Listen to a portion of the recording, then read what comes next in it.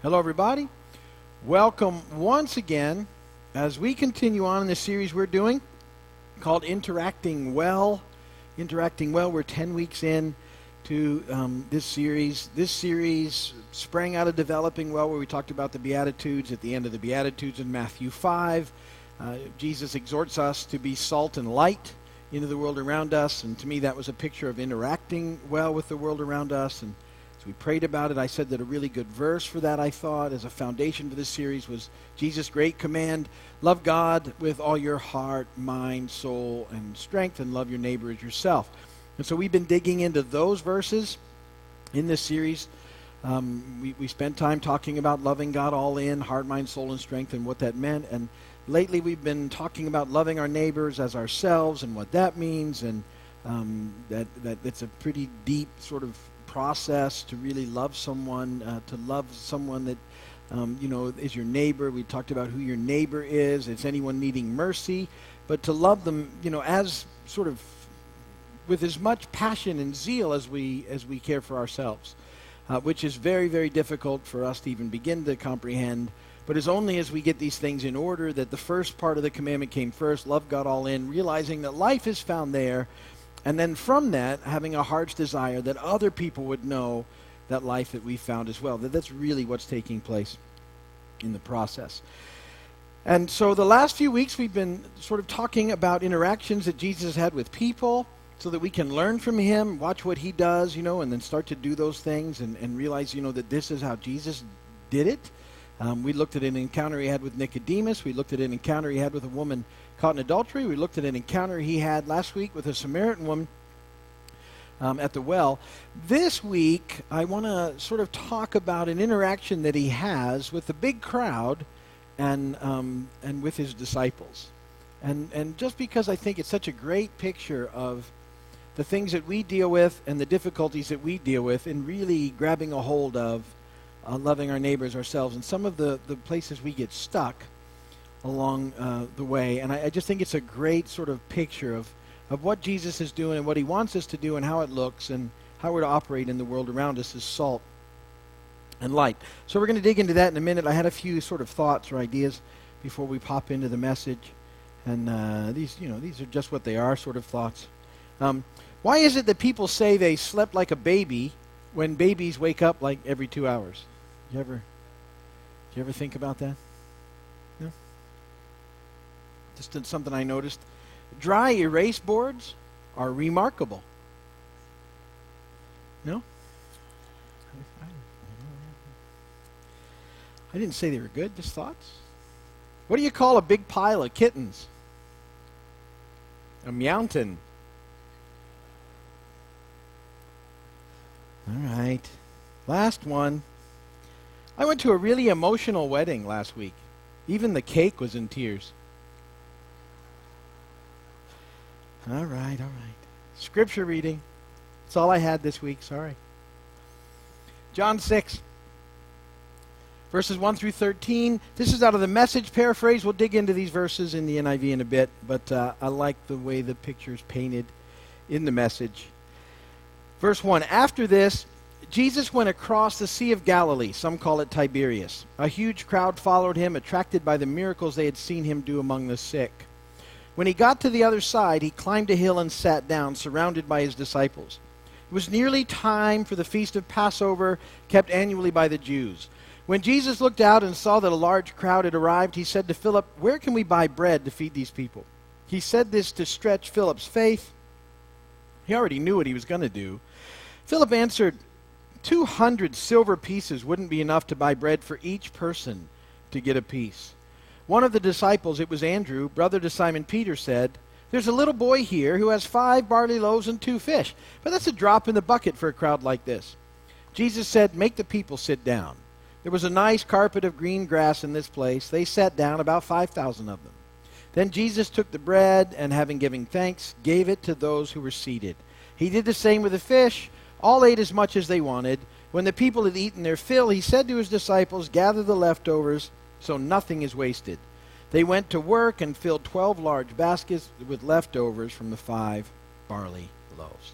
And blessed be the word of the Lord.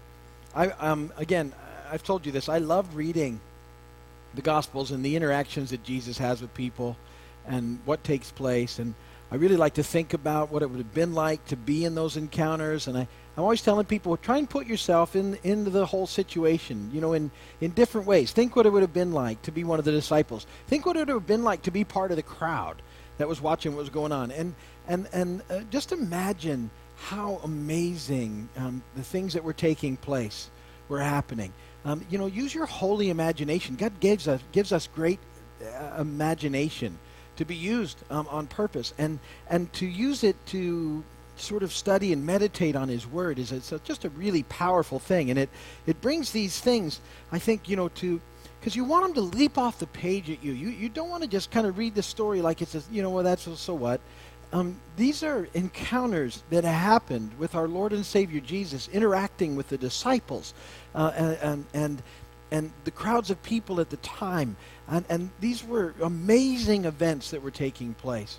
And sometimes I think we read them and then we go, oh, well, or we don't allow it to have the impact that it really should have, because it'll change us when we begin to realize that Jesus is still up to the very same things. And He's constantly doing things in our lives that we sort of are often just passing off as coincidence, or, well, isn't that kind of neat or amazing? But we fail to realize that it's Jesus moving in spectacular ways, the Spirit of God doing all sorts of things on a regular and constant basis in our lives. And yet if we don't allow ourselves to begin to see the way He does things, we'll start to miss Him, and we'll just think that we're sort of living kind of ordinary, run-of-the-mill day-to-day lives that are all about us. And it's so far from that we can miss the amazing adventure that He has for us if we don't really open our eyes to see what He's doing all around us all the time. And what He was doing then is a picture of the way that He moves and the things that He's doing. So, and I like in the Message reading in verse 6 where it says that He wanted to stretch Philip's faith. And I think that's a neat thing, that He wanted to stretch Philip's faith, because I think He wants to stretch all of our faith. And that's not a bad thing. That's a really good thing. He wants us to trust Him more. And really, if we don't trust Him, we'll never sort of move into the life that He wants for us to have. And that's a big part of loving our neighbor as ourselves. We won't ever really engage in that unless we trust Him. Because we'll get so sort of stuck on us and on me that we won't be able to move past it and experience life the way that He wants us to. So He wants us all to kind of get stretched so that we see life in a bigger picture and in a greater way. So let's talk some more today. First point in your notes about loving your neighbor as yourself. That's been what we've been talking about. But this story, I think, is another great picture of it. We've seen it in little ways. It's sort of Jesus interacts one-on-one. But like I said, this interaction is between Him and His disciples and this crowd, which is, I think, a fascinating thing. I want to read the story again. I want to read Matthew's account of this story out of the NIV, just because, Matthew, with his own personality, his own little take on what was going on, and he gives us a little information, a little more about what's taking place in this whole situation. Verse 14, when Jesus landed and saw a large crowd, He had compassion on them and healed their sick. As evening approached, the disciples came to Him and said, "This is a remote place. It's already getting late. Send the crowds away so they can go to the villages and buy themselves some food." Jesus replied, "They do not need to go away. You give them something to eat." "We have here only 5 loaves of bread and 2 fish," they answered. "Bring them here to me," He said. And He directed the people to sit down on the grass. Taking the 5 loaves and the 2 fish and looking up to heaven, He gave thanks and broke the loaves. Then He gave them to the disciples, and the disciples gave them to the people. They all ate and were satisfied, and the disciples picked up 12 basketfuls of broken pieces that were left over. The number of those who ate was about 5,000 men, besides women and children. Big crowd, 10, 15,000? 5,000 men and women and children. Who knows what the number was. It was significant. And they all ate. And listen, it said they were all satisfied. They all ate more than enough. So there was fish sandwiches galore, and everybody had 1 or 2, whatever they needed, to be filled and satisfied in this encounter. So it's fascinating to me, I think, to watch that. Now, I want to talk about the disciples here. So I want to reread a couple of the verses. And these are verses 15 through 17 in Matthew 14. As evening approached, the disciples came to him and said, "This is a remote place and it's already getting late. Send the crowds away so they can go to the villages and buy themselves some food." And Jesus replied, "They do not need to go away. You give them something to eat." "We have here only 5 loaves of bread and 2 fish," they answered. All right, so here's the deal. Here's what's happening in this whole encounter that I think is so fascinating. Jesus has been ministering to this crowd all day, and he would have been, his disciples would have been involved in that level. That's the way Jesus did things. He modeled it, and then he encouraged them to do it, and then he would send them to do it and have them come back. At this point in time, these guys had been with him for a while, and so they would have been ministering all day long to this crowd. Significant crowd. Jesus had compassion. He's healing their sick. He's praying for them. He's moving among the crowd. He's doing the things that he did among people. It gets to the end of the day, and this is a very remote place, and the disciples have a very human thing come up. They get hungry. And there's nothing wrong with that. I've told you part of loving ourselves is that when we get hungry, one of the ways I know that we love ourselves is that we try and do something about being hungry. That's a natural, normal, not of itself a bad thing. It's just normal. You sort of want to do what you need to do to be, happy at the moment. And the guys were getting hungry. You can imagine if you'd been busy, interacting with people all day, you would get hungry too. And what they've done is they've managed to scare up for themselves enough for dinner, kind of. They found a boy, and either hopefully he was willing to share. If not, they strong-armed this little kid. I don't know what they did. But they did something, and hopefully by then they were just kind of said, "Hey, how about sharing?" And the boy said, "Okay." And this boy had enough to sort of feed the disciples. They figured, they got 5 loaves and a couple of fish sandwiches for 12, hopefully for the little boy, maybe for Jesus. So I'm thinking they're sitting there thinking, okay, we can probably make it work. Something for each one of us. For 14, we're going to be good. But there's too many people here, and they realized that it wasn't okay. To their credit, it wasn't okay to just kind of stop what they were doing and eat in front of everybody else. That wouldn't have been good. So they come to Jesus after they've been doing this for a while, and they're hungry, and they say, "Listen, send these people away," because then they're trying to make it sound like it's about them. They need to go and get dinner. But basically, they're saying, "Jesus, can you send these people away because we're hungry and we need to get something to eat?" And Jesus, I love what he says. Because Jesus knows everything, right? You give them something to eat. Now, get the reaction is they sort of figured out how they're going to feed themselves, but they hadn't taken it any further than that, and it was kind of a light meal anyway, but it was something. And Jesus is saying, "Yeah, go ahead and share what you got with them." And this just kind of takes them right over the edge. And so he's really saying to them, "Listen, you have to start seeing people the way I do. I know you're hungry, but all these people are hungry. And they're not only, hungry physically, they're hungry spiritually." And here's where it really sort of gets to that point. This whole idea of loving your neighbor as yourself. And he's making the point, just like you're hungry, they're hungry. So what can you do about it? And he puts it on them. Well, what happens is, again, a very normal reaction in this whole process, especially if we keep it at a physical sort of level, which sometimes we get stuck at that, at a very natural sort of level, the question comes up, and it's point number 2 in your notes. Well, what about me? Are you really asking me, Jesus? And the disciples they're saying, well, we don't have enough to feed everybody and us. Is what you're saying, Jesus, that we shouldn't eat and we should feed everybody else? Is what are you talking about here exactly? John 6, 8 and 9. Another of his disciples, Andrew, Simon Peter's brother, spoke up. "Here's a boy with 5 small barley loaves and 2 small fish, but how far will they go among so many?" See, when we kind of get stuck in a very sort of narrow perspective way of looking at how we would do things and of trying to make it all work in our own strength, it's hard for us to see beyond what we can do for ourselves. And we don't often get to see the things that God could do if we're just willing to kind of trust in him and ask him about what's going on.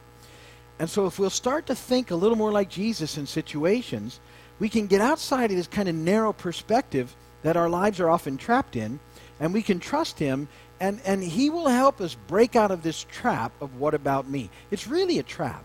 The what about me trap is not a good spot to be in. Because what it says is when we get to that point, the underlying thing is that we have to take care of us. And that's our primary focus. And that we don't really think that God will. And so we get trapped in this spot that's consumed in a very narrow thing that doesn't allow us to see what God might do if we would just trust him a little bit more in areas of our lives. And really he's just trying to stretch us a little. So remember he said he was trying to stretch Philip. It's not to take you from, it's just stretching you a little bit, just to stretch you a little, because he wants you to experience life that happens when you trust him. It's not like he doesn't want you to have. He does. But he wants it to come out of a place that trusts him and gets out of, all the things that you do for you, and it starts becoming evident of the things that God does for you in the process. And so what he's asking us to do, and this is the third thing, is just to use what you have. To use what you have. John 6:12-13. When they had all had enough to eat, he said to his disciples, "Gather the pieces that are left over, let nothing be wasted." So they gathered them and filled 12 baskets with the pieces of the 5 barley loaves left over by those who had eaten. Remember a few weeks ago when we started talking about interactions, we talked about the parable of the Good Samaritan. And the fascinating thing about that parable was the lengths that the Good Samaritan went to take care of the guy who was beaten on the side of the road. But also in that process, the guy who he just used what he had in order to do it. Like, it said that he stopped and he bandaged him and he poured on oil and stuff on it. I mean, he obviously, unless he happened to be traveling around with bandages all the time, he used what he had. He used pieces of clothing, used whatever to bandage the guy, used whatever oil he might have been carrying to minister to this guy. He just used what he had at the moment. He put him on the donkey and he took him to an inn. And that was really an amazing thing, over the top, if you would, and said, "Here, take care of him." Jesus was making a point in this parable. But he was willing to extend mercy to the person who needed mercy by being willing to use what he had. And just that was what he did. And I said before that Jesus talked in that parable about the guy who the Good Samaritan ministered to, that was his neighbor, because our neighbors are just people who need the mercy of God. And here, as the disciples trust, and they do give what they had to Jesus. They do trust him with it. I mean, it wasn't their first thought, but okay, Jesus, if you say give it, go ahead, we're going to give it. And I'm sure they were thinking, whatever, none of us will get enough to eat, or maybe we won't get anything to eat, but we'll survive. Here you go. Jesus, you want it. It goes to you. And Jesus is telling them, and he's showing them that as they take what they have and extend it to others, that God will bless it in ways we can't even imagine. And that what he does is, when we'll get a hold of this process and begin to just see like he sees and think like he thinks and move into situations a little differently with the people that we encounter that need the mercy of our Heavenly Father, and we're not sure what any encounter is going to look like, because it's always different, what people are going to need. But if we're just willing in that process to kind of be open to God and use what we have, the amazing thing is that he always pours back more than we can ever put in. He just does. He always just meets you right there. Matthew 5:7, "Blessed are the merciful, for they will be shown mercy." In that story of the disciples, and I'm sure you've seen the connection before, but make sure you see it. They had 5 loaves and 2 fish. They feed thousands of people. Fish sandwiches. Jesus said, "Go pick up what's left." What's left? 12 basketfuls. Why is that important? 12 disciples. Each one of them has a basketful. They would have started with maybe a half a sandwich if they hadn't been trusting in the Lord. They ended up with a basketful. It was a picture that you can't, whatever you do, as he leads you, as you trust him, he takes care of you back. It's to break us out of this place that says, if I'm going to make it, I got to do it all. It's all on me to do it. And it gets us to a place that says, if I really want to experience life, I got to do it his way. I just want to find what he wants me to do and do that. I trust him. He's better to me than I'll ever be to myself, because I can't make it work. But if I figure out that I can trust him for life, things begin to change. And I love that. Think about it. 12 full baskets, you know what that makes for? 12 really full disciples. Isn't that cool? Full. That was a basket full. Whatever it was a lot. I'm sure later on, when the crowd dispersed or whatever, they were sitting there with each one with a basket around a fire, going, this is so cool. I don't know that, but, I just have those thoughts. See, but it's the fourth point that it brings up, is that real life is found in him. Real life is found in him. There's a proverb, Proverbs 14:21, that says, he who despises his neighbor's sins, but he who has mercy on the poor, happy is he. If we don't allow ourselves to open up, to look at what God's doing, we're going to miss the life that he has for it. And loving our neighbors as ourselves, it's all about showing the mercy of our Heavenly Fathers to the people we encounter who desperately need it. And as we do, his mercy is continually and abundantly poured out on us. And so it's loving our neighbors. It's only possible, and I've said this, but this whole thing illustrates it. It's only possible as we really begin to believe that real life, now and forever, full and abundant life, is only found in him, all in him, heart, mind, soul, and strength. That part comes first. That we have to go, yes, God, that's what it's all about, and I want to live for you. And then as we begin to trust him in that area and just say, God, whatever it is that you need me to do, and then begin to move into that, that's where we find life. And that heart that's developed is the heart that says, you know what? Now that I've realized where life is found, I want the people I encounter who don't know that yet to find that too. To me, that's the bottom line of loving your neighbor as yourself. That what you want for them is with the same enthusiasm and passion that you felt in that life, is that you want other people to know that as well. And it goes beyond the sort of immediate, natural, physical areas of life. And don't get me wrong, God cares about those. He evidenced it in the story. The proof is in there. The disciples shared what they had and got back way more than they gave. Because that's what God does. He's like that. He wants them to know, I got you. And he wants us all to know, listen, I've got you. In this life, I've got you. It may not always work out the way you want. And things happen. It's a fallen world, broken planet. Don't hear me say that it's not. It's all those things. But through it all, he's got us.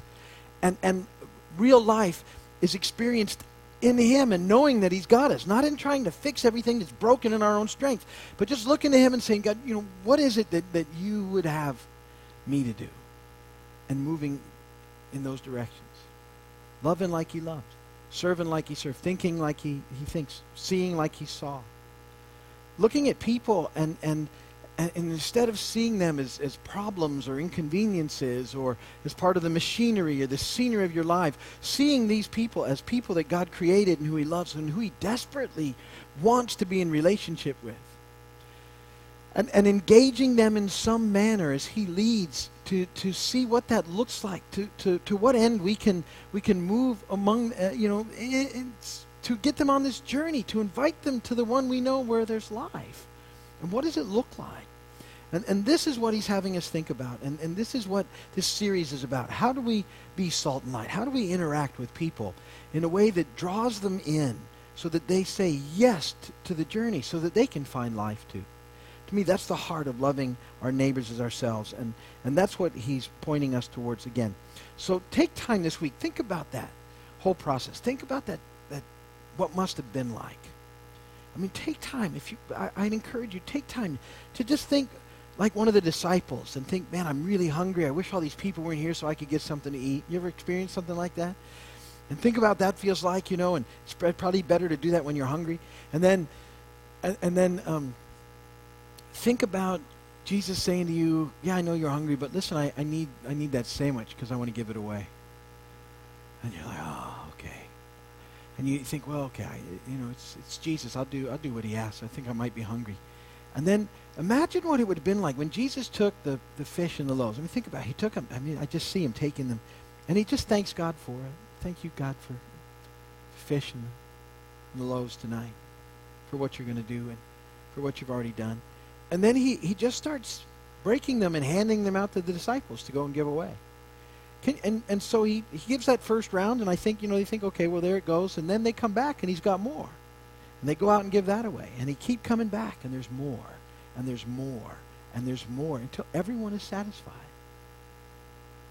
And then at the end, can you imagine? They got to be looking down, looking at your 10,000 people had just eaten and you know what you started with, and they've eaten plenty, and you got a full basket. Think about what it would have been like to be a part of that, and just ask God to help you begin to see Him and trust Him in little things, so that your faith can be stretched, so that you can experience life in Him. That's all I want you to think about this week. If you're watching on television or by video, thank you so much. We really appreciate you doing that. Know how valuable your time is. Love to have you come and visit sometime. If you can make it here, that would be great. If you need prayer, go to our website at keysvineyard.com. There's a prayer page. Put in your request. We'll pray for you, or you can call us and we'll pray for you that way as well. We hope to see you soon. God bless you.